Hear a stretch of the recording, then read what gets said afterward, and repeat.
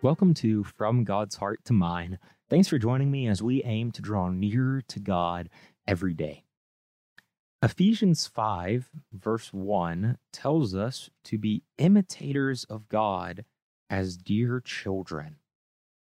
Our purpose as children of God is to imitate our Father, to be like God.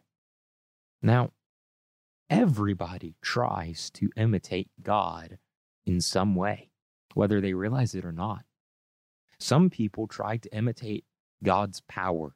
They want to be able to do anything and accomplish anything.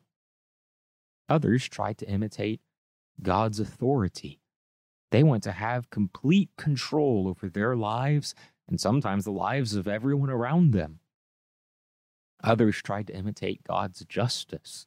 They want to be the ones to make everything right every wrong. Still others try to imitate God's sufficiency. They want to be completely enough within themselves that they need no one and nothing else. Now, none of us can truly imitate God in any of those ways. So what does Paul mean when he tells us to imitate God? It's clear from the context that Paul is talking about imitating the heart of God. In Ephesians 4, beginning in verse 31, I think we start to see a few ways in which we should imitate God's heart and how we can have hearts that are like God's heart. First thing is that to imitate God's heart, we must turn our hearts in the right direction. Ephesians 4, verse 31 describes a path that worldly hearts will go down in their relationships. In Ephesians 4:31, Paul says, "Let all bitterness, wrath, anger, clamor, and evil speaking be put away from you, with all malice." And that isn't just a random list of different things Paul was thinking of that describe bad relational environments and fighting and anger. There's actually a progression to it when we look at the words that Paul used. Bitterness refers to inner feelings of ill towards someone else. It's this reaction I have when someone has wronged me or done something I don't like, and I allow that feeling to stay in my heart. I give that feeling a place to live inside my heart where I develop this bitterness towards someone else. Well, that leads to the next word, translated in the New King James as wrath, which refers to inner feelings of intense displeasure. So it's not just this lasting bitterness in my heart towards someone else, but I am intensely displeased, disappointed with someone else on the inside. The next word, translated anger, refers to a visible expression of intense displeasure. So now it's not just building up inside me toward this other person, but now they can look and they can see it on my face. They can see how I feel. It becomes visible that I'm angry. Well, that leads to the next word, clamor, which refers to a verbal expression of quarreling or arguing and fighting. Now, they can't just see that I'm angry with them, but now I'm going to argue with them. Now we're going to have a fight, clamor. Well, then there is evil speaking. That's the verbal expression of ill will.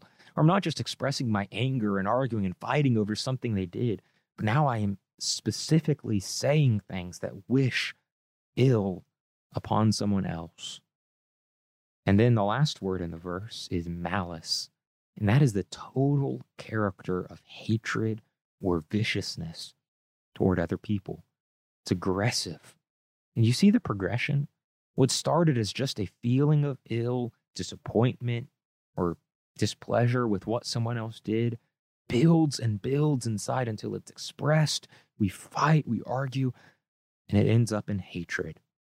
That's a path that evil hearts can go down. Don't let your heart go down that road. You have to turn your heart in the right direction, away from the building up of this bitterness and anger and evil will toward others. Let all that be put away from you, Paul says. Then Second, to imitate God's heart, we must use our hearts to make the right decisions. Verse 32, Paul says, be kind to one another, tender-hearted, forgiving one another, even as God in Christ forgave you. Instead of that bitterness and wrath and anger and where it builds from there, choose kindness. Make yourself useful to the people around you by doing things that benefit them and serve them. Choose compassion, tender-heartedness. Be considerate and caring toward others. Choose forgiveness. Be gracious and favorable to others, even when they have done you wrong. Paul says that's what God has done for us in Christ. And it's the very next verse in the book when he says, therefore, be imitators of God as dear children. But there's one more thing I want us to see. To imitate God's heart, we must show our hearts with the right actions. Paul continues in Ephesians 5, verse 2, and walk in love, as Christ also has loved us and given himself for us, an offering and a sacrifice to God for a sweet-smelling aroma. Paul says, walk in love. That word walk indicates an action, something that we do. Love requires action, not just the word, not just the claim of loving someone else. We have to show our hearts. And that's what God has done for us. That's what Christ did for us in loving us when he gave himself for us. It was sacrificial, selfless love. But you notice what Paul says? Christ's giving himself for us was also an offering and sacrifice to God. Showing love to others is a way of giving our hearts to God, who is love. We've talked about how God's word reveals his heart. You know that some people will never read the Bible on their own? Does your life communicate the heart of God accurately to them? When you pray today, ask God to help you become more like him in heart, pure, gracious, and loving. Thanks for listening to this episode of From God's Heart to Mine. I'm Caleb Griffith. You can send me a message on any platform, and I'll include you in my prayers today.